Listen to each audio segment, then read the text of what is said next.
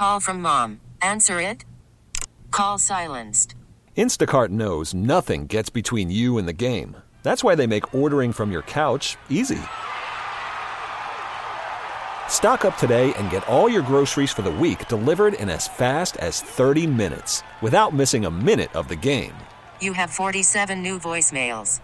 Download the app to get free delivery on your first 3 orders while supplies last. Minimum $10 per order. Additional terms apply. This episode is brought to you by Progressive Insurance. Whether you love true crime or comedy, celebrity interviews or news, you call the shots on what's in your podcast queue. And guess what? Now you can call them on your auto insurance too with the Name Your Price tool from Progressive. It works just the way it sounds. You tell Progressive how much you want to pay for car insurance, and they'll show you coverage options that fit your budget. Get your quote today at Progressive.com to join the over 28 million drivers who trust Progressive. Progressive Casualty Insurance Company and Affiliates. Price and coverage match limited by state law. Good morning and welcome to the Morning Beat on this beautiful, beautiful start to our weekend. Thank you so much for joining us here. We have a fantastic show coming up for you. We're just moments away from President Biden speaking with the president of China about the situation in Ukraine, talking to him about his support of Russia and how far it should not go. It's a big, big conversation. We'll keep you updated if anything breaks there. Also, we've got James Gay calling in today. This is essentially the 2-year anniversary of when the world changed due to COVID-19. Some places it was yesterday, some places it's today, some places it's tomorrow. But this weekend essentially is the 2-year anniversary of when the world changed and lockdowns began here in the United States in particular. So we're really going to focus on kind of what we went through the last couple of years, where we are today, and where we hope to be in the months and years ahead, because it's been a wild time to be alive, Michaela. I would not have wanted to do this with anybody else other than you. We became so close this entire time, and I love and adore you. I love you You too. are my best friend and my sister, and it means the world to me that I can do this show with you every single day. It also means the world to me that we have such fantastic guests on the show today. We've got our marriage and family therapist, James Gay, talking to us about how we all feel collectively. I think some of us are starting to feel the emotions and the feelings of the last 2 years now that things seem to be settling down just a bit, and it's unearthing some things inside me personally, I know, that I didn't know were there. Stuff I thought I just kind of shoved aside and kind of plowed through, kind of catching up with me right now as we're at year 2 of this pandemic. Also, Dr. Joseph Gastaldo, he became one of our dear friends and just an expert on infectious diseases from Ohio Health, my home state, who is calling in to talk to us about vaccines, where they stand now. Do we need a 4th booster? And what this entire pandemic could mean for the future of medicine. Some pretty exciting stuff, actually, a silver lining, if you will. And then also we've got David Milburn, who is the director and the writer of a documentary called 100 Years of Men. I forget the actual title, but this documentary is about 100 years of men loving men, right? And this couple started finding these photos of same-sex relationships, men who were in love with each other 100, 150 years ago, and they made an entire documentary out of it. He's calling us from Palm Springs to tell us about the documentary and how you can support it.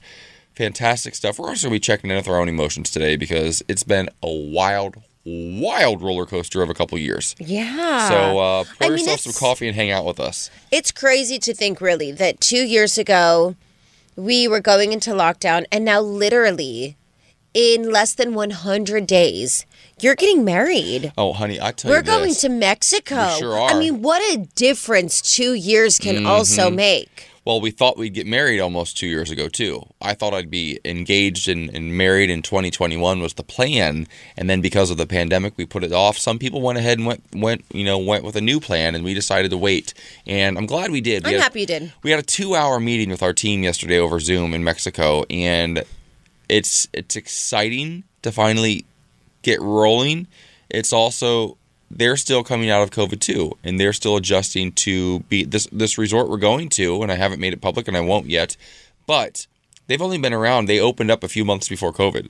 Oh, wow. So they haven't really lived in a post-COVID world, so there's some things they're working through still, some language barriers that are tricky. It's tough. But we're happy to have a language barrier or two if it means we get to have our dream wedding. So it's going to be great. That's exactly what today's going to feel like. Yeah. Today's going to feel like an exhale. Yeah. So if you need to just let it all out, You're not alone. You're not. Michaela, what's going on in News on the Beat? All right, babe. Well, Biden administration officials held a closed-door meeting yesterday with several Florida LGBTQ students and their families about the state's so-called Don't Say Gay bill. The Education Department said at Thursday's virtual roundtable, Education Secretary Miguel Cardona and the Assistant Secretary of Health and Human Services for Health, Dr. Rachel Levine, said the first openly transgender Senate confirmed federal office reaffirmed support for LGBTQ youths and their families. Laws around the country, including in Florida, have targeted and sought to bully some of our most vulnerable students and families and create division in our schools, Cardona said, according to a readout of the meeting. My message to you is that this administration won't stand for bullying or discrimination of any kind, and we will use our authorities to protect, support, and provide opportunities for LGBTQIA+ students and all students. The legislation would go into effect July 1st if it is signed by Florida Governor Ron DeSantis, who is widely seen as considering a run for the 2024 GOP presidential nomination and has signaled his support for the measure several times. I mean, look, the good news is the Biden administration is stepping in. They're having a meeting. They're talking to our trans youth. It is a conversation because at this point, you can't shut down Ron DeSantis. You can't shut down Greg Abbott. But the least we can do as Republicans is start coming in to support and at least fight against these Republicans. Well, we're so grateful that we have Dr. Rachel Levine actually as a part of Biden's administration, because to actually have a trans voice, a doctor in the room for these issues and these conversations.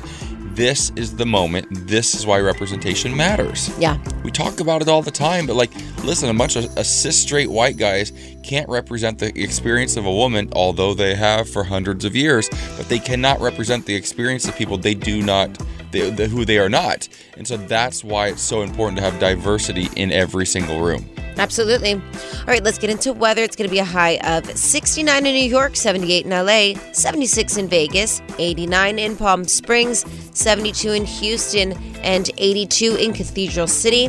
Now give us a vibe of the day, babe. My vibe's not working right now, so my vibe for this hour is to just take a deep breath and be grateful. Yeah, just go with it. That's it. That's all. The Morning Beat with AJ and Michaela. Channel Q. So you went to college basically in front of America. You kind of went to high school in front of America. Pretty much. American Idol as a teenager. Then by the time the rest of us were heading off to college, you were out here in Los Angeles signing with agents and taking the world by storm. Yes. What if you, 18 years old, go to college and find out that your roommate in your new college apartment that you're moving in with tomorrow is 52 years old? What do you do? This happened to a girl on TikTok, and she's like, I'm absolutely mortified. What do you do when you're an 18-year-old living with a 52-year-old? She's like, listen, this is not the experience I thought I was going to have. I want the college experience. I don't want, this could be her grandmother. Yeah. At that point. Yeah. How do you respond to that? It's really tough. I've shared this story before. I've started trying to reconnect to my dad, and in doing so, he told me that he's gone back to college, music school at UNLV, to get his master's. He never went to college, so it was very important to him. He's 60-something years old now. And I said, well, how are the kids when you go to class? Are they nice to you? And he said, well, I'm a little bit of an outsider. They're 19 and I'm in my 60s. And it hurt my heart. I was like, they better be nice to you. I'm going to go down to that school. I will drag them all. And he was like, you won't. So I have a personal connection because I really do appreciate people who want to go back to school, who want to educate themselves, who want to do things they didn't get to do when they were younger. I also believe in people having different scenarios happen in their life for lessons. Could this 18-year-old embrace the 52-year-old? And also there's a lesson there for the both of them. Well, when I was a freshman in college, my roommate threatened to murder me, and we had to have me moved out of the dorm room. So I also caught him twice masturbating in my boxers in the room. So it could get worse. It could be much worse than living with a 50. So at least freaky. Right. And I'm at least the 52-year-old is probably going to do some laundry for you, maybe clean up. Yeah, it's living with your mom. Yeah, make you a nice little meal on your hot plate that's illegal that you hide under the bed when the RA comes by. You know what I mean? Buy you alcohol. Yeah. It is wild, though, because... yeah, that's tricky. I don't know. It's tough. In this article, it also says a woman then chimed in and said this happened to her. She got stuck with a roommate that was 40. Oh, God, not a 40-year-old. But the 40-year-old was like, go to bed. She would yell at them to go to bed on Saturdays at 9 p.m. because it was quiet hours. No, shut up. Like, if you're going to be 52 or 40 and you're going to go, you have to respect the college culture. I'd be raging. I'm like, who wants me to buy the alcohol this week? Yeah. I try to be the cool guy. You know who we would be? Never been kissed. 1,000%. That's who we'd be, Going back, Drew Barrymore. Josie Grossi. It's interesting, though, because from another perspective, I think of this 18-year-old, and we're here at this 2-year mark of the global pandemic, which means this 18-year-old, the end of her high school experience was probably ruined to some degree. A lot of high school kids didn't get to compete in their sports, maybe their junior, senior year. They didn't get to go to their senior proms. They didn't get to have the graduation like other kids did. And then on top of that, you go to college and you're paired up with a 52-year-old woman. It's tough. Do you know what I mean? That's I feel for this young generation. I'm dealing with emotions because of the global pandemic that I did not know were there. And I'm 41. I'm in therapy. I'm a pretty well-rounded person. I wrote a self-help book. I've got my... And I love it so much, by the way. I've got my life together to some degree, but as an 18-year-old, you're figuring it out, and you've already had the rug pulled out from underneath you at the end of your high school, and now you're going to start off college with a 52-year-old roommate? Though, I will say at 18, at 16, at 5, I always like to hang out with, much older people. And not, a few years older, older. I just liked them. I felt like they had a lot 18, 16, 5. Because I was thinking, this is a true story. When I was 5 years old, my dad said this was his favorite memory of me, and I remember it so clearly. I had 2 neighbors, Mrs. Parks and then Miss Ruthie, and they were very old. They were like grandparents, and I would have coffee with them I would just walk outside with my baby blanket and have coffee with both of my neighbors. They loved me. We were like best friends. It is. You know what? It is interesting though, because I have some older friends as well, and as I've gotten older, one of my good friends is 60 or so, and she's one of my best friends in the world. She's 20 years older than me. She could be my mother technically, but. Yeah, but at 18, I'm not trying to make I don't want to live with one. It's one thing to go have coffee next door in your yard, which is cute. To live in a dorm or student housing, like a small apartment with a 52-year-old when you're 18? Well, okay. So to my point, when I was 18, I met this woman who was maybe in her early 30s, who seems so old when you're 18. Oh, my God. I thought she was the oldest woman in the world, haggard. And I'm like, I wish. But she was kind of like my guider here in LA for a hot minute. And I think that if they can be cool, if they can be really, really cool, they can really be great for 18-year-olds. I hear you. My first boyfriend when I was in college, my freshman year, was much, much, much older than me. I was 19 by that time. And I remember telling everyone he's old. He's old. He has his own place. I go to his apartment downtown. It's in the old Macy's building. They converted it into loft apartments. It was really that's sexy. Pretty cool. I remember watching the Olympics or something there. It was 2000s, so probably Athens or whatever. Barcelona. I forget whichever one that was. And he was old. You know how old he was? 23. Oh my God, he's a baby. I was like, but he's old. Well, listen, I understand why she would be uncomfortable, but also it could be a great lesson if the 52-year-old acts cool. College isn't for everybody, and then sometimes you want to go back to school. Just make sure she doesn't have sleep apnea or snores a lot. Listen, old sleep people be apnea is getting the that. worst. Oh, yeah. All right, coming up, this former TV talk show host is saying she's reclaiming her throne for good, but is it a little too late? We'll discuss in What's Poppin'. The Morning Beat with AJ and Michaela. Channel Q. Here we go again. I feel like we have this conversation all the time, but there's always a new twist, a new turn in this story. Michaela, what's poppin'? Oh, good Lord. Listen, Wendy Williams has sort of become a staple on this show because you were the best host she ever had on it. So I can say that that's one good decision she made. However, she's making another decision that I don't know if is as good. She curiously claimed, Wendy Williams, to Good Morning America, that she's going to be returning to her daytime talk show despite Sherri Shepherd already being named as her successor. Mm-hmm. This is what I would say to my Wendy watchers. Keep watching because I'm going to be back on The Wendy Show, bigger and brighter than ever. Wendy Williams, who declined to appear on camera for the chat, told The Morning Show in a phone interview. Given the wild proclamation, Page 6 reached out to the show's rep for comment, who referred to them that went back to the press release announcing Sherri Shepherd's new talk show, Sherri. So even the show was like, listen, just go back and read the press release. That's all we can say to you. One insider did add that if and when the company felt Williams was ready to return to the Daily Live show, they would support her, but it certainly would not be in the 3 months as all the company slots are filled. And they feel very comfortable with Sherri Shepherd leading the show. So, I hear that if she does come back, it won't be until 2023, even though she's saying 3 months. And it's interesting. We hear, and the thing is, I wish I had more to add, but I was with Heather McDonald the other night, right? And she's an old friend of mine, and she also has filled in for Wendy Williams over the years. And we've actually worked together filling in for Wendy previously. A few years ago we did. And she was like, "What's going on? Do you know anything I don't know?" And I was like, "No, everything that she heard also is just rumors. Everything I've heard is rumors. I'm not talking to Wendy. Nobody's talking to Wendy. Wendy's producers aren't talking to Wendy. So nobody really knows. What we do know, though, is that her health was not in a good place for a while. She seems to be on the mend. And also, her ex seems to be back in the picture, and that's problematic. He's the one who cheated on her, had a kid, somebody else. What's he doing back in the picture? Well, he used to be the executive producer of the Wendy Williams show and her personal manager. Yeah. And he's sort of a Vladimir Putin type. He's just a tough guy, but also kind of all over the place. And if the rumor is now that he's trying to sue Debmar Mercury, the production company, for like $8 million or $7 million or something like that, for them wrongfully terminating Wendy. If he's getting back in her ear, that does give me concern because he's problematic and she moved on from him. But now, while she's in a vulnerable place, if she's leaning into an ex, which some of us do sometimes, somebody she was married to for many years, they have Kevin Jr. together, that's scary to me. So I don't know what's true. Nobody actually knows what's true but Wendy. So we'll see.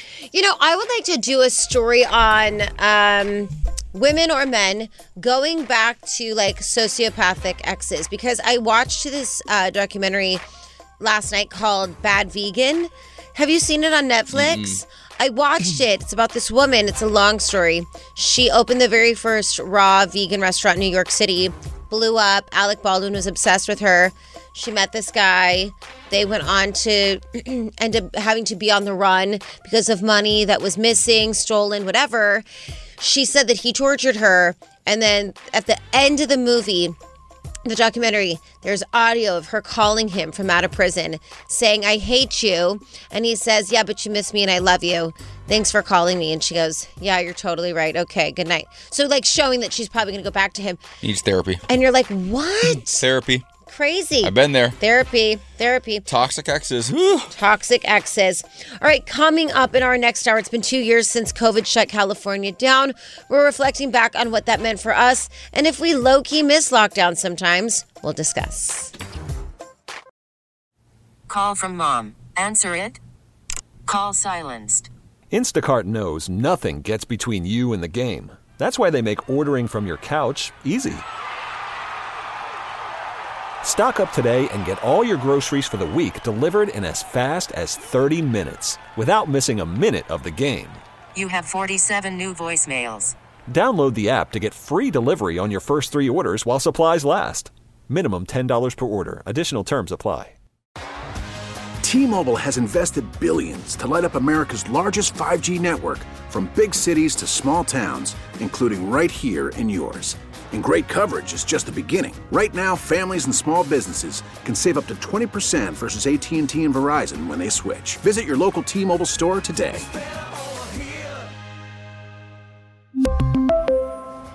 Plan savings with 3 lines of T-Mobile Essentials versus comparable available plans. Plan features and taxes and fees may vary. Hiring for your small business? If you're not looking for professionals on LinkedIn, you're looking in the wrong place. That's like looking for your car keys in a fish tank. LinkedIn helps you hire professionals you can't find anywhere else, even those who aren't actively searching for a new job but might be open to the perfect role. In a given month, over 70% of LinkedIn users don't even visit other leading job sites. So start looking in the right place. With LinkedIn, you can hire professionals like a professional. Post your free job on linkedin.com/recommend today. The Morning Beat, Channel Q. Welcome back to the Morning Beat as we continue honoring 2 years of COVID-19. This is the weekend that everything locked down nationwide, and I think it's important to look back and to sort of take stock of where we are, how we're feeling, and what we're looking forward to. Because this summer is looking like it could be better than the last two and a little bit closer to normal. Hold my breath when I say that, but fingers crossed. Yeah, babe. We've come a long way. I'm very proud of us. In this room, as a people, as a nation. We've had some stumbles, quite a few of them, to be honest, but we're human, and the human experience is what it's all about, and that's what we're going to be leaning into today on the Morning Beat. In about 15 minutes, we're having an interesting conversation. As we do look back, we've got some really almost, I don't know what the word is, pretty profound audio from the last couple of years, in the early days of the pandemic, audio that we all listened to intently, that shocked us, that scared us oftentimes. Yeah. And also, we're asking the question, is there a small part of you that misses early COVID? The quarantine life, seeing what the planet was able to do to itself when it had a moment to take a breath and heal. Because it's something that I think not a lot of people are talking about. And I think that multiple things can exist and all be true at the same time. We could be very, very, very scared, but also the simplicity of it all. I'll speak for myself. I kind of miss it.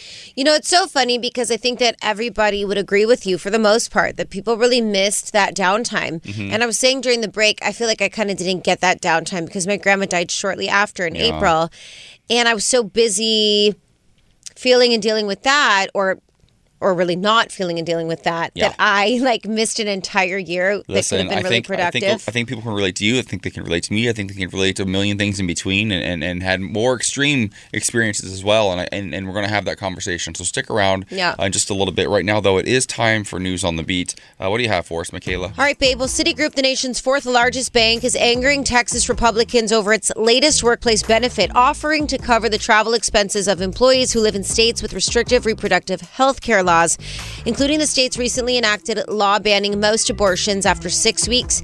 Citi disclosed the new policy in a regulatory filing with the U.S. Securities and Exchange Commission on March 15th. The bank stated in response to changes in reproductive health care laws in certain states in the U.S., beginning in 2022, we provide travel benefits to facilitate access to adequate resources. The Texas law, which took effect in September, effectively outlaws abortions in Texas. The measure prohibits abortions after embryonic cardiac activity is detected, which is usually at about 6 weeks of pregnancy, often before a woman knows she's pregnant. The law includes an unusual provision that allows Texas residents to sue clinics, doctors, nurses, and even people who drive women to get the procedure. The reward for a successful lawsuit under the new law, at least $10,000. All right, in other news, Leah Thomas took control in the final 100 yards of the 500-yard freestyle to make history Thursday as the first transgender woman to win an NCAA swimming championship.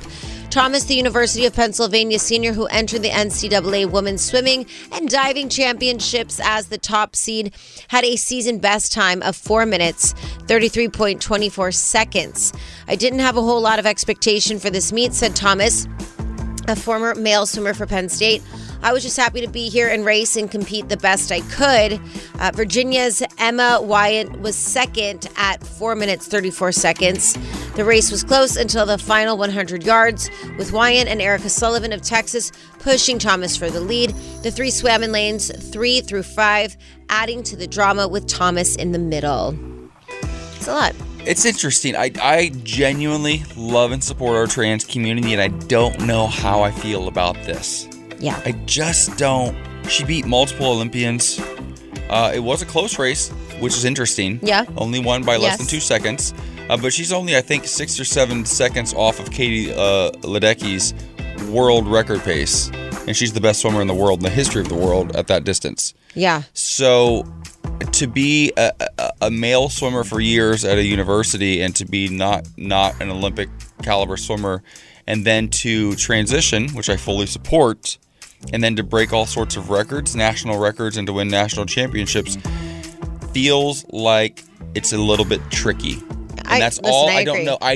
I'm not a scientist. I'm not a medical professional. I support trans athletes. but I think there is a more nuanced conversation somewhere, and I hope we continue to have it, and we don't just dig into, well, I support or I don't, and that's it. Absolutely. And I think that every single trans athlete would support that too, because they don't want to leg up either. Yeah. They don't want to. Nobody does. Right. So I think it's going to be a constant evolution. I just hope that we stay open to the conversation. Absolutely. And also, under these current rules, Leah Thomas did nothing wrong. So congratulations, Leah Thomas. That's a huge, huge accomplishment. Totally. So. Yeah, I agree with you. It's a tough conversation. Yeah, sure. All right, well, let's get into a little weather now. It's going to be a high of 80 in LA today. So nice. 69 in New York, 76 in Vegas, 89 in Palm Springs, 72 in Houston, 89 in Cathedral City, and 90 in La Quinta. Now, do you have a little vibe of the day? Yeah, I'm just going to make them up today. I'm going to go with my heart today and just tell our listeners that no matter how you feel today and this weekend on this 2-year anniversary of lockdowns from COVID-19 here across the country, they're all okay. All emotions are okay. Take a deep breath and just feel them. And then hopefully in that you'll find some hope. I love that. That's beautiful. All right, coming up, it's been 2 years since COVID shut California down. We are reflecting back on what that meant for us and if we low-key miss lockdown sometimes. We'll discuss next.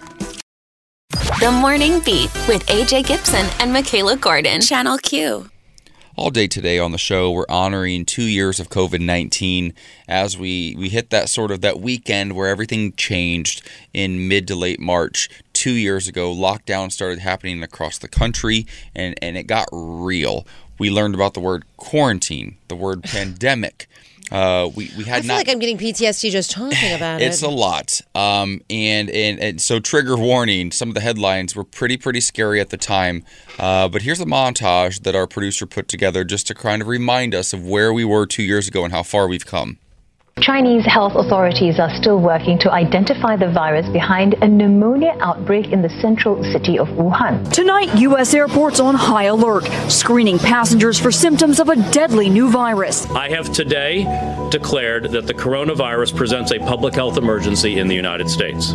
Stay at home. Stay home, stay safe. Quite simply, stay at home. The President of the United States and the First Lady have both tested positive for the coronavirus. The highly contagious Delta variant fueling a surge of new cases across the country. The Omicron variant causing concern around the world. Sooner or later, we're going to see cases of this new variant here in the United States. We'll have to face this new threat just as we faced those that come before it. But the vaccine is still the best tool the country has to keep it from spreading further. Don't come knocking on my door with your Fauci outie. You leave us the hell alone. And if you've been boosted, that it'll give you even more protection. Health officials not predicting a surge like last winter, with vaccines more widely available. Vaccines have been one of the most controversial topics around the globe, but especially here in the United States the last couple of years. And it's interesting, so many of those, so much of that audio really just scared me, but also so much of it made me angry. It triggered. And what a 2 years it's been. So let's just take a moment to acknowledge that part. Yeah, I mean, I feel like listening back to that montage made me have a little lump in my throat. I think everybody's experience was very different. I think we were walking out of here today 2 years ago after getting a very successful interview with Nicole Scherzinger. It was the first time we started working together. We had just started the show. It was a big interview for us to get. I had just gotten back from Bali. I was in Asia, and at the time, the fear was that it was in Asia and was going to stay there. And I remember coming back being like, God, I hope I didn't get this thing I'm hearing about. And here we are doing a show. Yeah. You okay? It's a scary time. Yeah. I don't even know why it's making me cry. I feel so... I think that everyone's experience was really different. It literally takes me to a place that I probably haven't been to in 2 years. Losing my grandma shortly after all of this was really difficult for me. And I think that the reality for so many was this wasn't some Fauci ouchie. That's offensive. It's so offensive. And so many people lost loved ones. And as we're coming out of this, and into an endemic, there are still people that every year from this point on will have to remember the loved ones that they lost during such a scary time. I mean, I will never forget when I went to a Rite Aid to get water and everything was gone. And there was this old lady behind the register and she was so flustered. And I said, "Are you doing okay?" And she said, "No, I'm not. I'm scared and they keep acting crazy in here." We used to, I remember being extra kind to everybody who worked at grocery stores. I remember hanging out my window on my 10th floor and clapping at 7 p.m. every single night for our frontline workers. And there are moments of early pandemic that for some of us, even in the midst of the scariness and the chaos, were kind of beautiful to see the calm and the serenity of it all, to see the canals of Venice, to see dolphins swimming in them and see them clear once again for the first time in years, to see the mountaintops in places like India that, had such smog and such pollution in the air, to see the mountaintops in the distance again. Like, we were seeing signs that so much of what we've done to our planet can be reversed. Yeah. And we had like a moment to see like what that could look like, because I feel like in many ways we are on the precipice as a globe, as humanity, and there is something that can be done about it. But your story is so real and so true and so common. We're about to approach, we are approaching 1 million lives lost here in the United States alone from COVID-19 or from COVID-19 complications. Crazy. That's a real number. That's more than every war we've ever fought combined. And so whatever your emotions are, they're okay. They're valid. If you also have a little bit of nostalgia for making sourdough bread with your loved ones while you're locked up at home, that's also okay. There were so many emotions that I brought you a down. 6-pack of toilet paper one time during this, and I've never seen such gratitude in my life. I was so pleased. I never loved toilet paper more. Listen, our feelings are all very valid, whether it was a beautiful experience or a tough one. So we'll be joined coming up by marriage and family therapist James Gay to discuss how many people feel this way after the COVID lockdown 2 years ago, and what to do for people that still may be suffering. Coming up next. This episode is brought to you by Progressive Insurance. Whether you love true crime or comedy, celebrity interviews or news, you call the shots on what's in your podcast queue. And guess what? Now you can call them on your auto insurance too, with the Name Your Price tool from Progressive. It works just the way it sounds. You tell Progressive how much you want to pay for car insurance, and they'll show you coverage options that fit your budget. Get your quote today at Progressive.com to join the over 28 million drivers who trust Progressive. Progressive Casualty Insurance Company and Affiliates. Price and coverage match limited by state law. After the end of a good fight, you deserve an ice-cold reward. Modelo is the mark of a fighter. You've earned this rich golden lager with a crisp, refreshing taste. Because you know, the bigger the fight, the better the reward. You put in the hours, the energy, the tough labor. You are a fighter, and Modelo is your reward. Modelo, the mark of a fighter. Drink responsibly. Beer imported by Crown Imports, Chicago, Illinois. We get it. Attention spans just aren't what they used to be. Heads in social media and eyes on Netflix. But what do people do with their ears?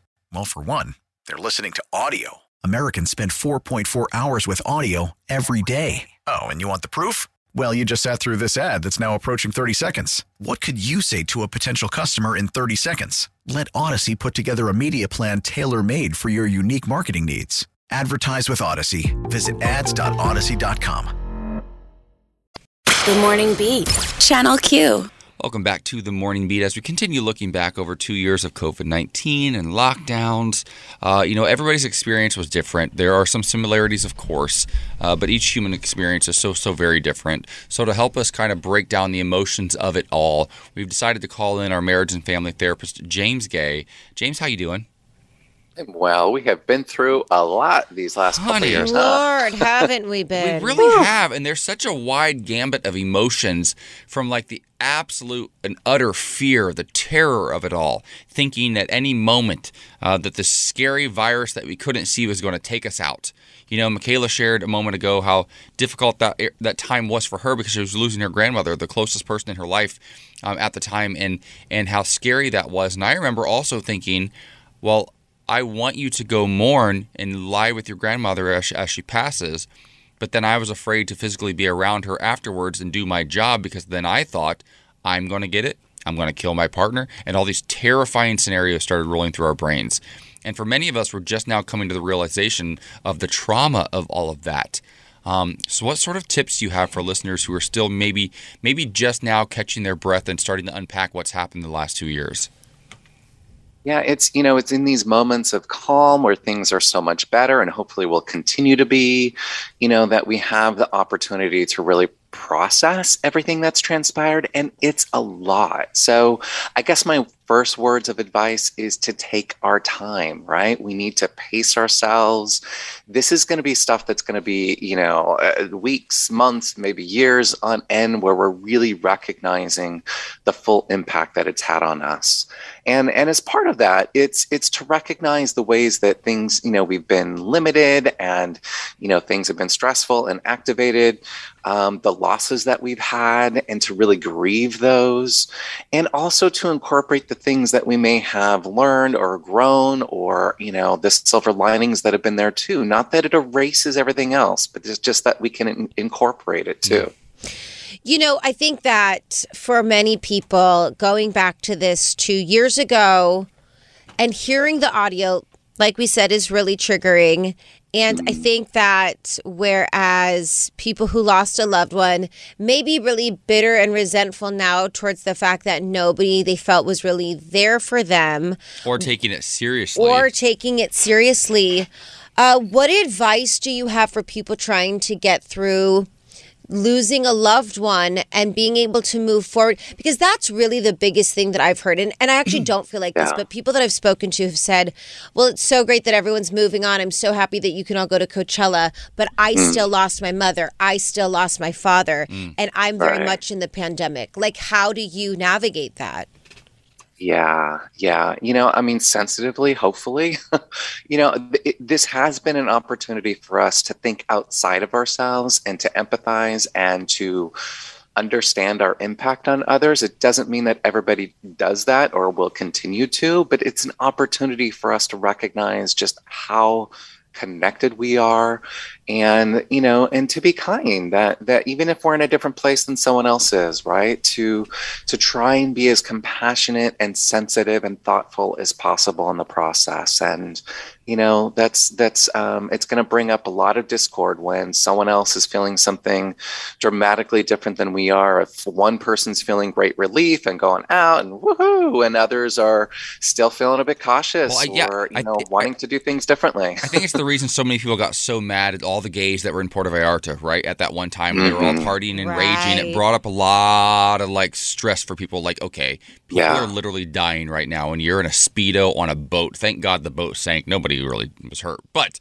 I wanted to slap some gays across the face, but that was just my personal experience, because that's what I was seeing in my sphere, seeing some of my associates, people from my community going out in the face of all of this and doing something like that was really frustrating for me, to be honest. But I also think that it's interesting because, and I do want to acknowledge, as a marriage and family therapist, that this has not been easy on you either. Yeah. Like, we reach out to you for help, but I've got therapy, couples therapy today. I had individual therapy on Wednesday, and our therapists have been shouldering a lot. So what have you been doing to kind of, process all of this as well as a licensed professional? Well, I can say that I've, been in long-term therapy, and it was to the point where it was like maybe, once or twice a year, a little check-in here and there. But over the last couple of years, it's been a much, much more. Therapists need therapy as well, so that we can provide and be there and show up for other people. I also think it has made it that much more important and urgent that I take care of my, basic needs and, do the self-care stuff and practice what I preach. But even in the midst of all that, I still had moments of great anxiety and depression and immobility. And, it really just feels like the last few weeks, I'm starting to come up for air. So I really, really get this from the inside out. Therapists are going through this too, just along with healthcare workers and everyone else. Well, we appreciate you so much, James Gay, really just for joining us all of these years. I think that everybody is just doing the very best that they can. Are there any tips also, just maybe as we close this out, for people that are still suffering from any type of social anxiety, because they're we know seeing that there have been masks come off now, and maybe they don't feel comfortable with that. Yeah, just sort of trying to, because I also believe everyone is doing their best. I think people want to leave their homes. They just don't know how. Sure. I can understand that. If I didn't have a job, I don't know if I would either. I would never leave my couch. So maybe if there's a few tips on how to like reacclimate yourself.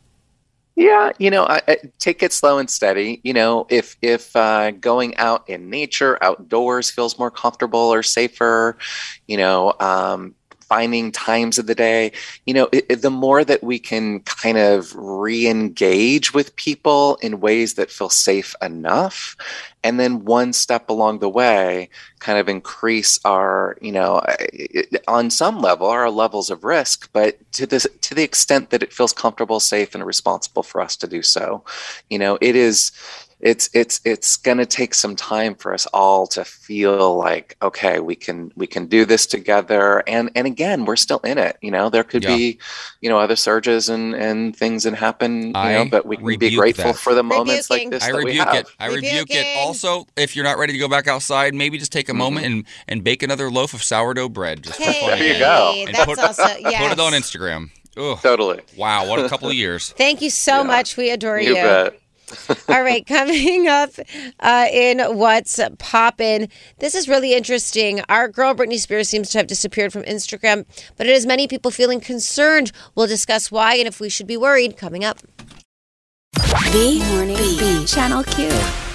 Welcome back to the show. It's almost time for another round of What's Poppin'. We have an update Michaela does for you on Britney Spears. She seems to have gone missing, but I do want to remind you that there's still time to get tickets to go see Lady Gaga's Chromatica Ball at Dodger Stadium Saturday, September 10th. Now, if you were listening to us live on the air yesterday in our 9 o'clock hour, 12 o'clock on the East Coast, we gave away a pair of tickets to some listeners, to a listener, Mitchell, I believe, from Palm Springs.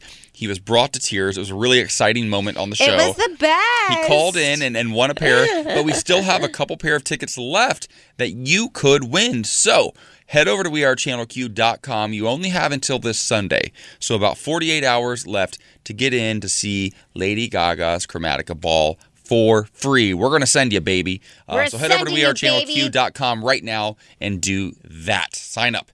Michaela, what do you have for us? Okay, so this is kind of concerning. Britney Spears has disappeared off Instagram.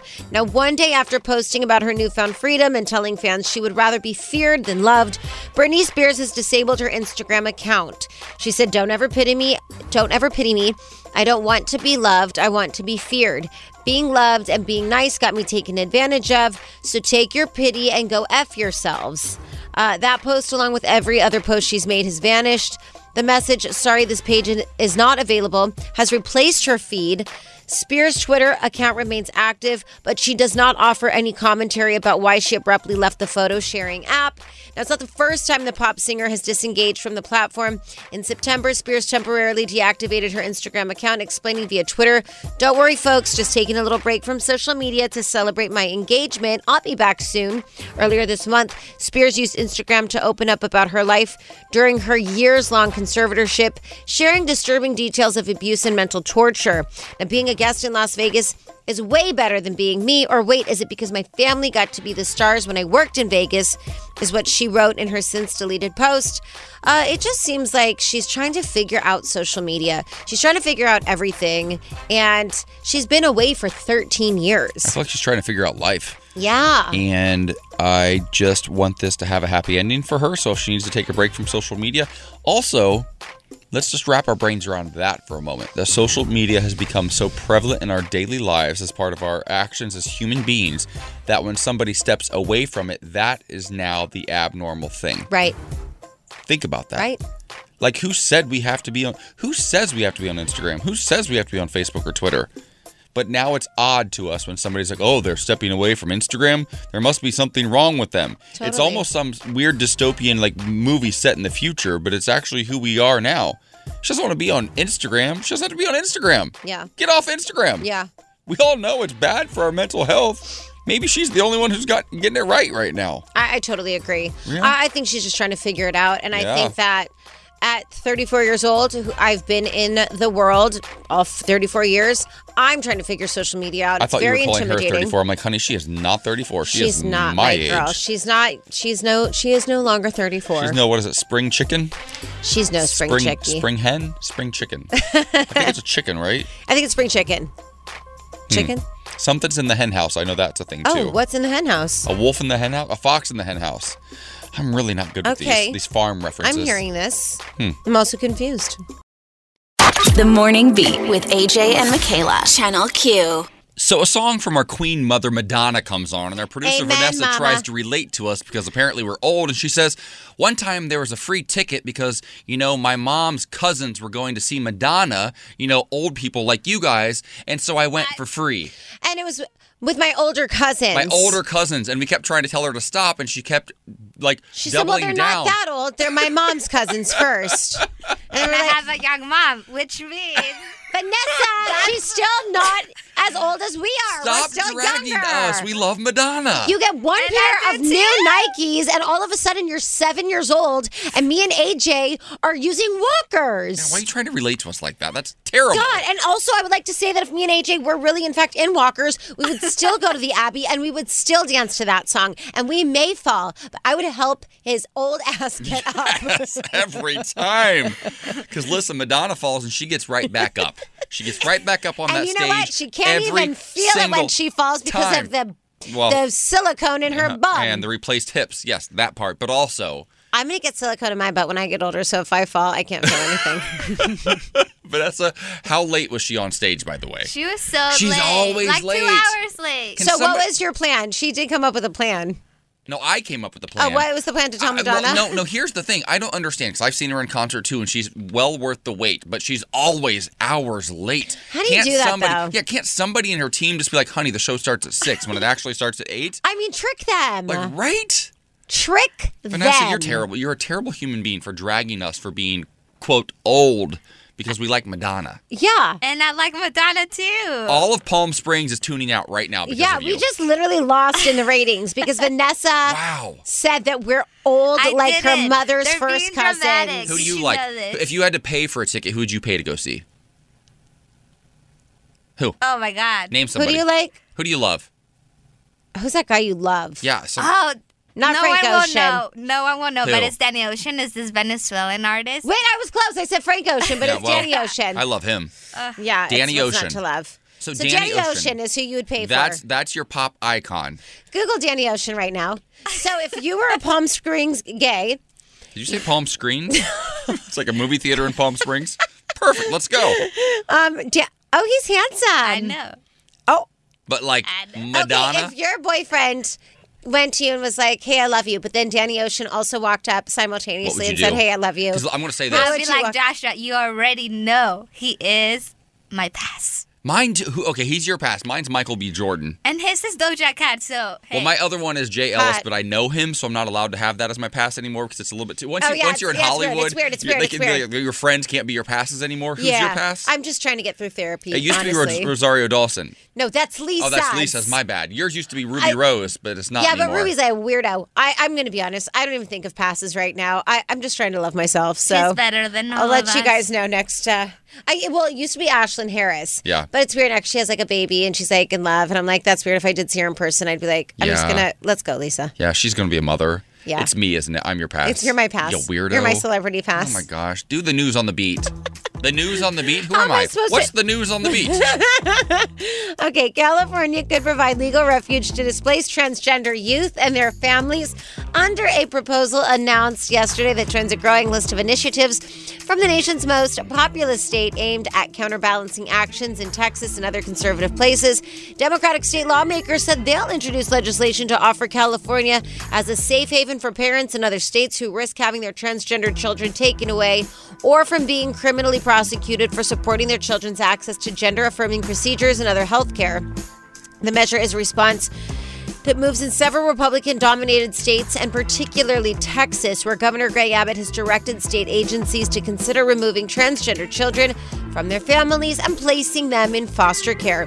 A Texas judge last week temporarily blocked that effort, although the state is appealing. California Democratic State Senator Scott Wiener said his bill would ensure that California is a place of refuge for transgender children and their parents as a wave of criminalization sweeps through Texas and other states. They have a safe place to go if they're threatened with prosecution. 1, that was a lot of words. God, a lot 2, of them. Good job, California. 3, I'm tired of GOP governors. I'm looking at you, Ron DeSantis and Governor Abbott, who publicly support these horrific laws because they want to run for president in 2 years. Because that's really what they're doing. They're trying to get their base fired up. So you're manipulating and putting your people against each other and putting lives in danger.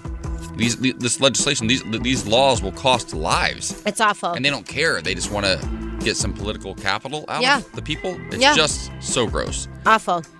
All right, let's get into a little bit of weather. It's going to be a high of 77 in Vegas, 89 in Palm Springs, 72 in Houston, 50 in Kansas City, 82 in Miami, and 82 in Cathedral City. Now, please give us the vibe of the day. Listen, this entire show and this entire weekend, we're at the 2-year mark of the national lockdowns of COVID-19, right? So my vibe today is to take some time to check in with yourself, feel the emotions. There are no wrong emotions. And then take a couple of deep breaths, say thank you that you're still here, and go live your life. I love that, babe. I love that. All right, coming up, this is very exciting. Dr. Joe Gastaldo is joining us to discuss testing to vaccines, to if we're going to need another booster, and what you need to know about it coming up next. The Morning Beat with AJ and Michaela, Channel Q. Welcome back to the Morning Beat. It's time for another round of What the Health. We're so honored to be joined by someone from my home state who really helped us in the early days of the pandemic sort of wrap our brains around what was going on in the world, what to expect, and gave us glimmers of hope when it felt like there wasn't a whole lot of hope in the world. He's an infectious disease expert from Ohio Health, based in my home state, Columbus, Ohio. Please welcome back to the program, Dr. Joseph Gastaldo. Dr. Gastaldo, how are you? I am doing great, AJ. Thanks for having me again. And the last 2 years have been quite an experience for those in healthcare. And we're still on this COVID-19 journey, but things are different today than they were last year and even 2 years ago. You know, it's so crazy. I was talking to a friend of mine who's going on tour with Earth, Wind, and Fire, and we were like screaming. And we were like, this is amazing. He told me yesterday. They're still around? Yes. That's amazing. Yes. And they're iconic. And, you know, a lot of musicians were having a very different conversation 2 years ago as everything got shut down. It was devastating, jobs included. And it's very different today. Can you sort of remind people what we were told 2 years ago and what really started this pandemic and the fear that people had in themselves? Yeah, so briefly, 2 years ago, we were introduced to a brand new virus that nobody in the world had immunity to. And we really didn't know a lot about this virus. What we've learned over the last 2 years is what's really been challenging is you can have asymptomatic infection with this virus. And depending on your individual past medical history and your age, this virus, since nobody had immunity to it, really caused a lot of pain and suffering, caused a lot of hospitalizations. We are likely going to have 1 million deaths related to COVID sometime in 2022. And even in the setting of nobody having immunity, even younger, healthier people still became quite sick from it. So that was 2 years ago. That was a scene 2 years ago. We have learned a lot. We have better tools today. The virus is not going away, and people really need to understand that and really stay in tune with what's going on with COVID. It's not gone, and we still need to protect ourselves and, most importantly, protect at-risk people and immunocompromised people. Well, I get it's so interesting that you bring up we're in the endemic phase now of this virus, and it's going to just be something that we live with to some degree. However, we now have tools. We have tools to fight back. Science has and medicine have done what they've always done, and they've caught up, right? And vaccines became available. And I believe you actually administered the first vaccine in the state of Ohio. Crazy. Is that correct? Yeah, and you're absolutely right. We have the tools today. And this is what we really need to tell people. people need to have a plan. What is that plan? Regardless of who you are, you should get vaccinated still and stay up to date on your vaccines. And that's likely to change with vaccine booster recommendations. Part of that plan also, too, is if you're not feeling well, isolate yourself and get tested. The federal government has made home antigen tests available to everybody. They're out there. And the other part of that plan is if you have an at-risk condition, regardless of your vaccination status, have a plan in place to get connected with a doctor that could prescribe you medications to keep you out of the hospital. We're all familiar with monoclonal antibodies, but we also have pills out there now, and those are the piece that people really need to get plugged in to figure out how to access where they live. Well, we're coming into the summer. It's beautiful out. We had a pretty decent summer in 2020 just because of the weather. Still, people were dying, of course, not to make light of that, but it is different than winter. However, there's talks now that there's going to be a fourth COVID shot that needs to happen. Also, different jobs are now requiring for you to have a booster. I know that SAG-AFTRA took a stand and they're requiring the actors and actresses to have a booster shot. So are we going to need a fourth one? How do you feel when people say we're tired and we don't want a fourth one? Like, how do you talk about that? Yeah, and again, that's a challenging thing. Nobody wants to be told what to do, and I'm always of that mindset that we need to have respectful dialogue with those people who have questions. And again, I'm an infectious disease doctor. We need to talk to everybody, regardless of what community they're part of, in a way they can understand from a vantage point of caring, respect, and understanding. So this is what it boils down to. People need to have immunity to this virus. There's different types of immunity you can get through vaccines or previous infection. The safest way to get a exposure to this virus is through a vaccine. I would never advocate anybody on purpose to try to get infection with this virus. It's too risky to take that chance.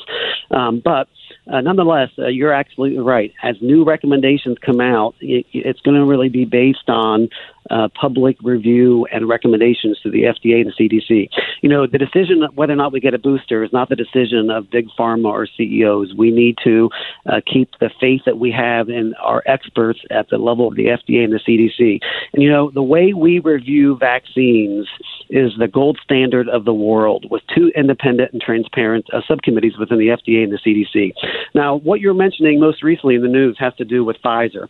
Pfizer is going to request a booster dose only for those 65 and older.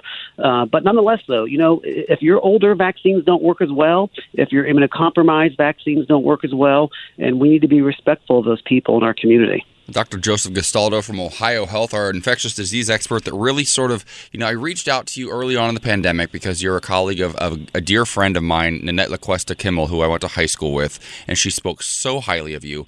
And you've really helped us to navigate so much of this as we, kind of look back over the past 2 years and then look forward to what's to come.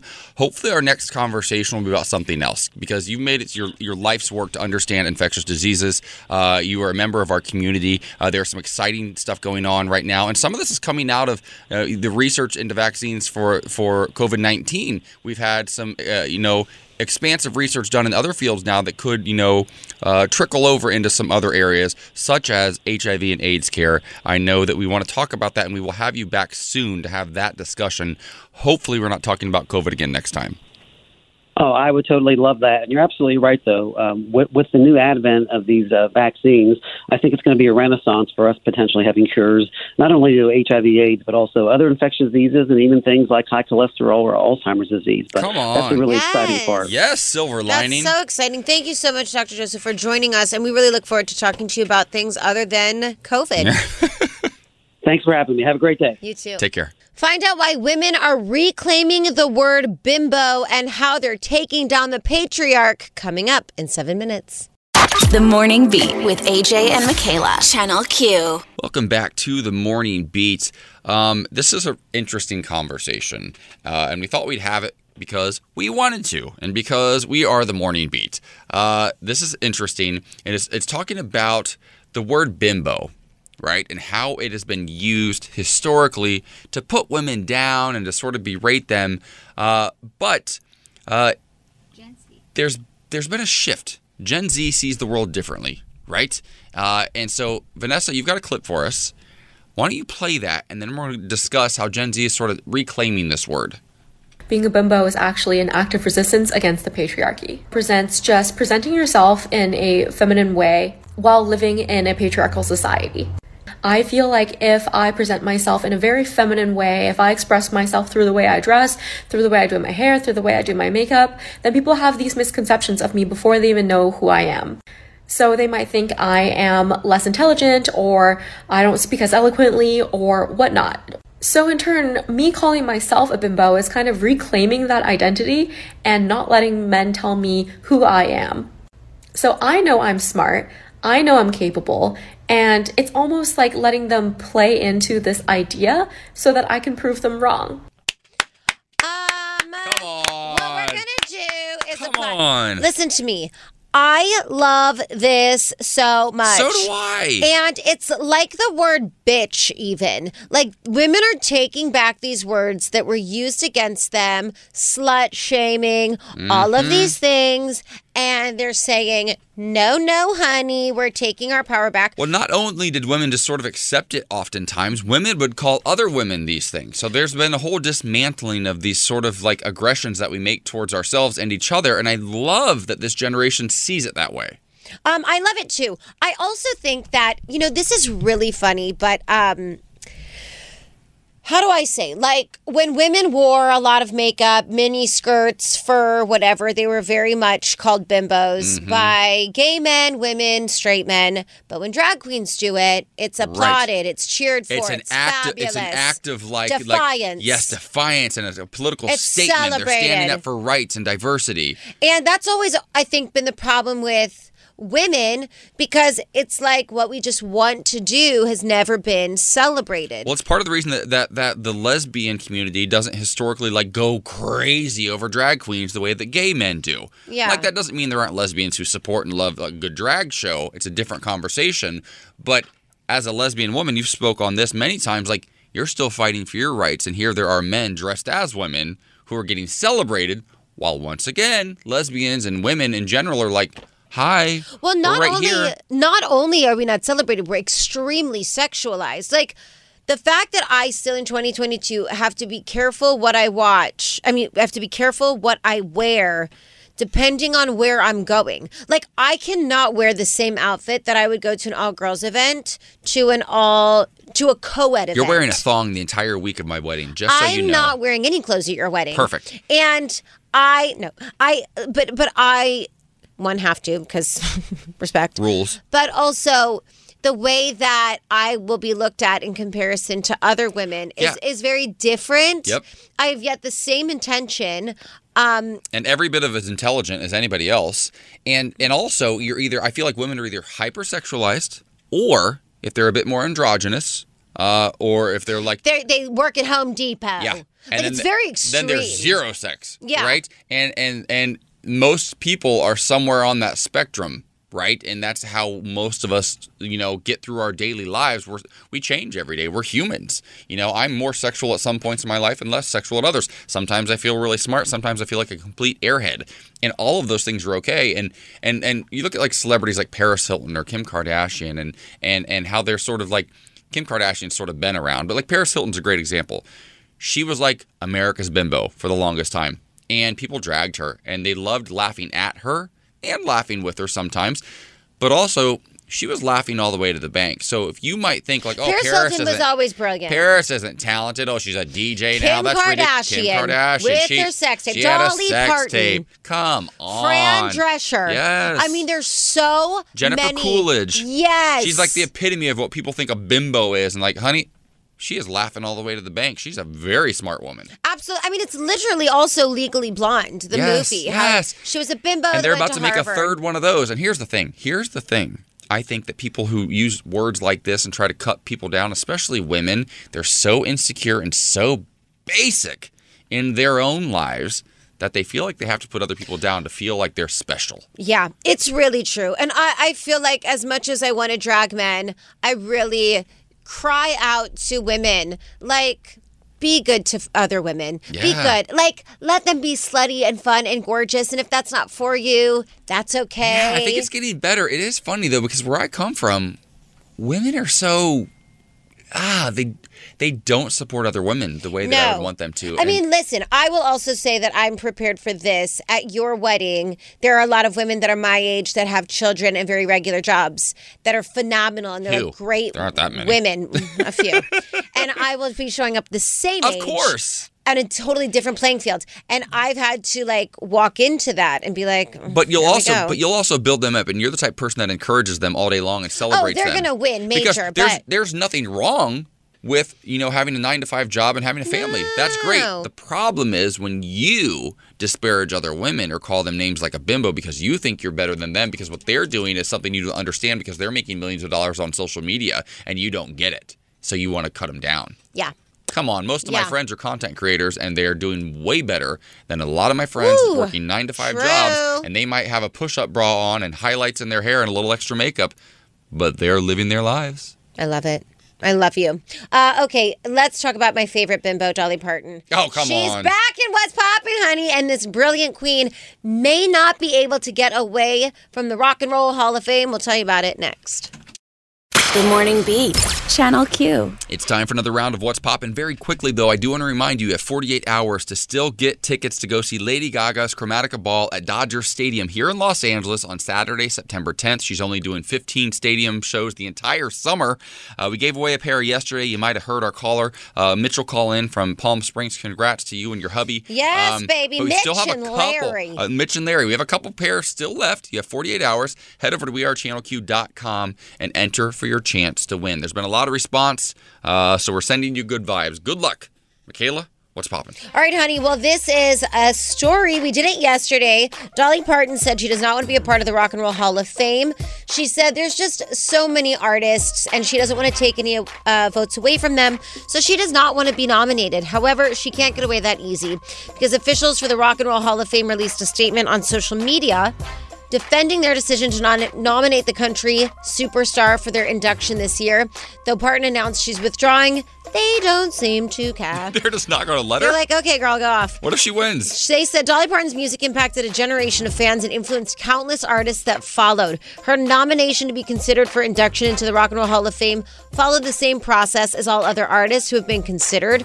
Dolly's nomination, along with the other 16 for the class of 2022, was sent out earlier this month to our 1,200 general ballot voters, the majority of whom are artists themselves, for consideration for induction at our ceremony. You know, this could backfire on her. People could think she's such an icon, and they already do because she tried to say, I don't deserve it, that they're all going to vote for her now. I know. Listen, Dolly's the queen. Also, 9 to 5 has a little rock vibe to it. There's a little bit of rock in there. Yeah, that feels kind of rockish. But Jolene does too. Jolene, of course. Yeah, I mean, she's had some good ones. She was just trying to be humble, but it's not going to happen. But she did say the other day that she's like, maybe this inspired me to put out a rock album. Yes, Dolly, yes. We'll take all the music we can get, honey. We love you, girl. Okay, well, we love you, Dolly. You're not getting out of it, and I'm going to vote for you. So don't worry. You're going to win. There's 1,200 voters, and we are not two of them. I'm from Ohio, though. I probably know people. Fix it. I could call someone. Fix it. The Morning Beat with AJ and Michaela, Channel Q. Welcome back to The Morning Beat. We have a fantastic final hour coming up for you as we continue looking back over 2 years of COVID-19 since we entered the lockdowns. It's important to honor the emotions, the memories, the losses of it all, but also take a look forward as we continue to look back, oddly enough, with our next guest here in about 15 minutes. We're going to be joined by the Emmy-winning producer, director, and writer of a new documentary film called 100 Years of Men in Love. It's an accidental collection of photos that were collected by a couple over the course of many, many years that have now been put together in a documentary to show that queer love has been here for a very long time, since the beginning of time, and will continue to be here.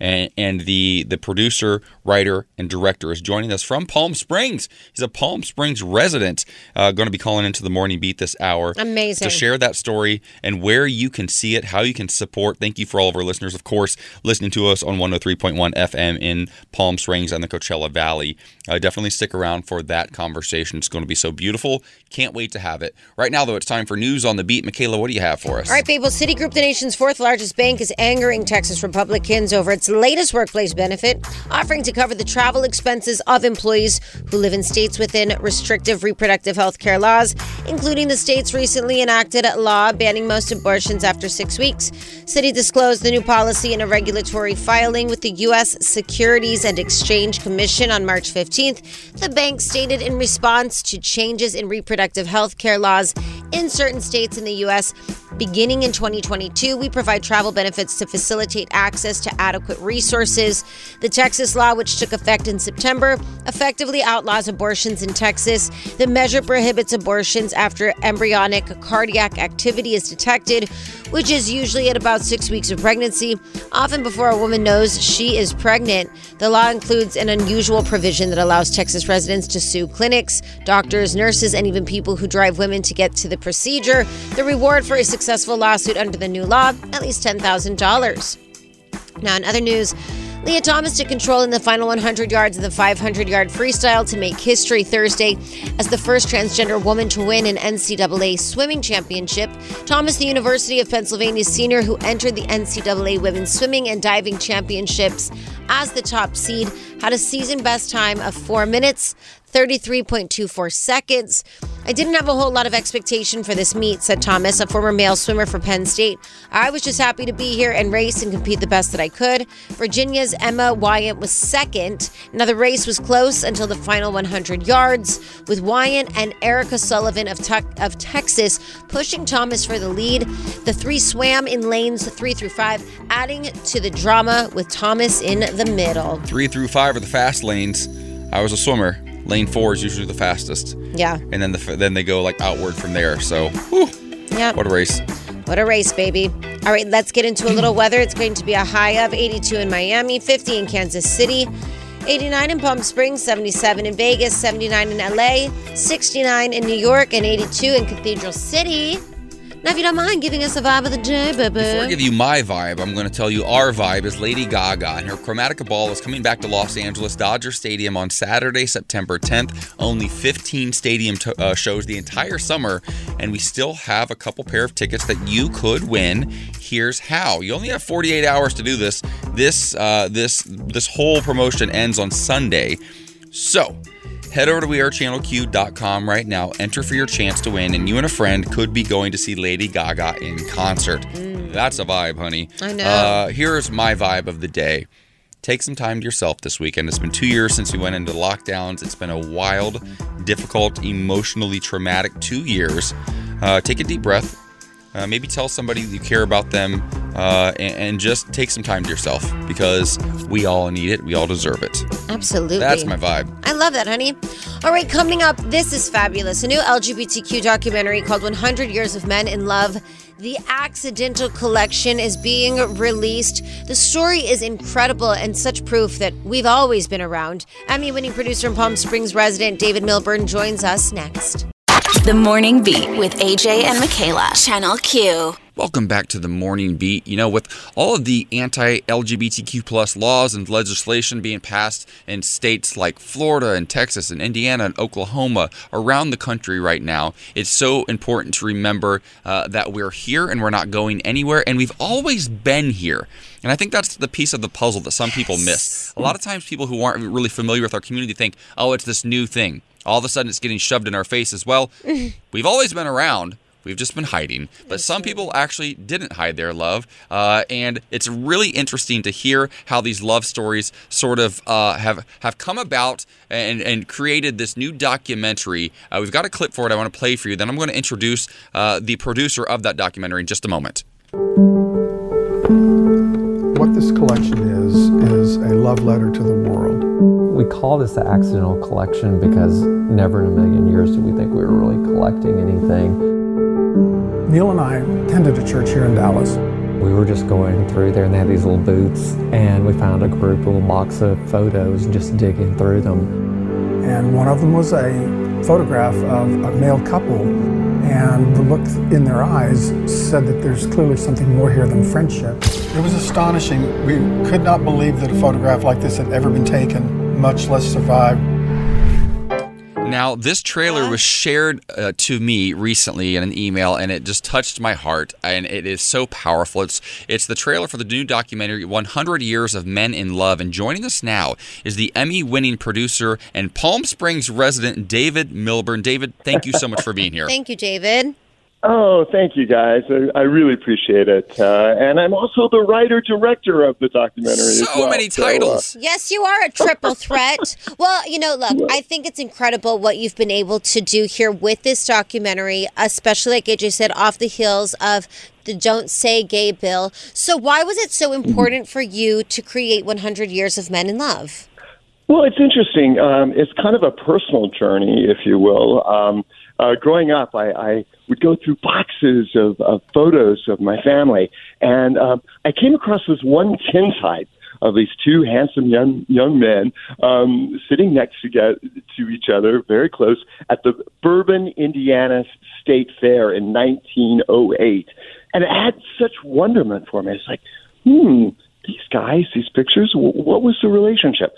So speed ahead, I uncovered and discovered Hugh Nini and Neil Treadwell's collection of 3,700 pictures from 1859 to 1959, and I said, "Wow, this is what my ancestors were dealing with. This is my family tree." So I contacted Neil and Hugh and said, I think this would make an incredible documentary. We need to bring to light the love and the courage to love that these gentlemen had back then. I mean, these pictures were taken in photo booths where they were alone and they could make sure that the photos came out right to them, or under umbrellas. That was kind of the rainbow flag at the time, because if you took a picture and you were sheltered by an umbrella, nobody would see you, in the outdoors. So I wanted to bring to light these loving relationships because they mattered then. These men risked everything to take those pictures, and they mattered now. They matter now that we celebrate and we stand on the shoulders of these brave individuals. That part right there, because you're honoring the legacy of all these couples who did not have the privilege of living in an era where marriage equality is a reality, where we're actually talking about things like the Equality Act that was unheard of not that long ago, and we're still fighting the good fight. But I always tell the story about after my grandfather passed, one thing that was really difficult for me, he was a World War II veteran, very tough guy, right? And I had a hard time coping with that loss because I never came out to him. And I cried to my grandmother, and I said I just didn't have the courage to tell him. She pulled me into his bedroom, got into a drawer at the bottom of his dresser, and pulled out this pamphlet from a time that he had won like a trip for a weekend. He was an insurance salesman, and they were sent down to New Orleans, and they saw a drag show with some other couples. And my grandma says, "Your grandpa would have been just fine with you, honey." And she said that he had the time of his life, and that we just thought these were the most beautiful women ever. We knew exactly what was going on, and we loved every minute, so much so that I held onto this pamphlet for 70 years or whatever it was at the time. So we've always been there. The culture's always been there, but this documentary is shedding new light.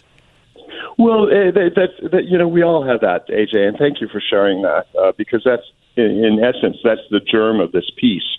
I mean, we have been here, and these photographs were shoved away in drawers, in suitcases, found in rummage sales, estate sales. Some were creased, some were pristine. And in the doc, we expose even a military couple during World War II that had this long relationship and took pictures in the Swiss Alps and in their army uniforms, and they actually liberated Dachau. But it's amazing to know, and I think our young people need to know that you're indeed right, AJ. We have always been here, and the courage that these partnerships to be able to take a picture when they didn't have the freedom that we have today. It's just joyful. when you That's look at what a I film, got from the photos. They're just full of joy. There's so much love there. And they're black couples, they're white couples. They're like very different groups of people sharing the same thing. Before we let you go, I want everybody to see 100 Years of Men in Love. Was there one, maybe two photos that really tug at your heartstrings more than any other one, and why? Well, one of them, one of my favorites is they're on the back of a train car. It looks like it's like 1902 or something. And they're kind of leaning towards each other, but no body part is touching, except if you go down to the railing of the train car, you see that their pinkies are touching. There are signs in this film, in this documentary, and we go into this. We say, look at this, but they're not really touching, but look at how his foot is on top of the other guy's foot. These are the signs, and this is the interest. People that have seen the films will say, oh, my God, this held my interest from minute one to the final picture. And the final picture is we have a kissing section, which is the most intimate, section, and I think the final picture of the movie is my favorite because it's just so filled with passion and joy, and that's what we're celebrating. We're celebrating this courage to love. I think that we've still been in situations like that. I'll say that when I sit at the dinner table with Lisa, my partner's very Armenian mother, and we want to hold hands, I'll just rub my finger across her finger under the table just to say, like, hey, I love you. Or if we've been in certain circumstances in 2022 as couples, and if it doesn't feel safe or right, we'll just give each other like a little tap. I think that's the most relatable thing. Yeah, it still happens When today. my partner and I first met, he was in the closet, and I remember going to sit and having some food with him, and that was a big, big deal. He kept looking over his shoulder, afraid that somebody was going to notice, and we would walk, and our pinkies would just hold each other, and that's the only thing he was comfortable with at the time. Fast forward 9.5 years, I'm marrying the man in June. So these stories are important, and I'm so grateful for you for sharing them. Thank you so much for joining us, really. A new LGBTQ documentary, 100 Years of Men in Love, the Accidental Collection, releasing Friday, March 25th. Yep, on Here TV. So if you don't have Here TV Spectrum here in the desert, you can go to here.tv, and we're on every cable system in the country and every streaming service in the country, and you can get the best deals by signing up at here.tv for a subscription and watch the movie. Thank you so much, David Milburn, for everything that you've done. This is something you should be so proud of, and we can't wait to see it. Writer, director, and Emmy-winning producer from Palm Springs, baby. Thank you so much. Thank you, David. Thank you, guys. Bye. Bye. The Morning Beat with AJ and Michaela. Channel Q. Tell me something good. As we continue honoring our LGBTQ plus leaders for Women's History Month, let's shine a spotlight on Yasmin Benoit, who's an asexual and aromatic activist in the UK. She's one of the first and most successful black alternative models pushing into a white-dominated field with Eurocentric standards of beauty. She got many questions from journalists and had to advocate for herself from the beginning of her career. Now, as a model, she has also gotten many questions about her asexuality and fights many misconceptions about the ace community. Benoit has said in interviews, "I'm not trying to sell myself, I'm selling a product," a refrain she has had to repeat over her career. She has worked with AVEN, the Asexuality Visibility and Education Network, where she now serves on the board of directors. This is all to increase knowledge of an acceptance for the asexual and aromatic community. She's also lending her perspective to a movement that is often dominated by white voices, showing how diverse the queer community really is. I love that. Yes, Yasmin. I think that's great, Yasmin. I actually love the name Yasmin, too. Remember Yasmin Bleeth? Yeah. She gave like Tiffany Amber Thiessen vibes. Oh my God, Yasmin Bleeth was a vibe. Okay, this story's really great, actually. So climate resilient coral offers hope to world's reefs that are able to cope with 2 degrees Celsius of global warming. Listen, I'm going to say that I saw this hysterical stand-up comedian. It's Michelle Wolf. Oh, she's so good. She's so funny. She spoke at the what's it called? The White House Correspondents' Dinner years ago. And Trump followers. Mm-hmm. It was amazing. She said, for sure, Mother Nature is a woman. And she was like, oh, yeah, I'm good. No, you didn't want to recycle? I'm just going to turn it up a little bit. Yeah. Had this whole thing about how Mother Nature was just so mad. Well, I bet it was funnier when she said it, no? Okay, that's... Yeah. Was it a moment? Are we dragging me already this morning? Was it a moment? It was a moment. It's the end of our show, Michaela. We've been here for 4 hours. I've been dealing with it for 4 hours. When could I? That's it. I'm rolling myself out of here. It's incredible, though. So rice coral, finger coral, and lobe coral have been transported into a 35-gallon aquarium on Coconut Island filled with sand, rubble, fish, and plankton. And they got the chance to see what it would look like experiencing similar weather conditions that we often deal with. And it said it was able to completely make it. And this could be the thing that saves the world. So Coconut Island. It sounds like SpongeBob SquarePants. Or Coconut Island. They play coconuts there a lot. Ooh, like drums. Come on, coconuts. Kim Petras, that's where she lives. It's the queerest island you could ever Kim, imagine. come out of the sea. And of course, that's the place where they're saving the Great Coral Reef. Wait, is Kim Petras saving the Great Coral Reef? Yeah, her and SpongeBob. Okay, but on a very serious note, it has been 2 years. I can't believe it. Thank you, Dr. Joseph Castaldo, and all of our guests who joined us. Celebrate this weekend however you want with loved ones, going outside. It's beautiful out. Thank you, as always, for joining us. Now stick around for 3 hours of great music, and then we'll see you Monday. This episode is brought to you by Progressive Insurance. Whether you love true crime or comedy, celebrity interviews or news, you call the shots on what's in your podcast queue. And guess what? Now you can call them on your auto insurance too with the Name Your Price tool from Progressive. It works just the way it sounds. You tell Progressive how much you want to pay for car insurance, and they'll show you coverage options that fit your budget.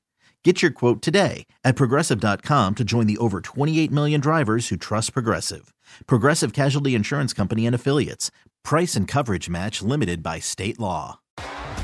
T-Mobile has invested billions to light up America's largest 5G network, from big cities to small towns, including right here in yours. And great coverage is just the beginning. Right now, families and small businesses can save up to 20% versus AT&T and Verizon when they switch. Visit your local T-Mobile store today.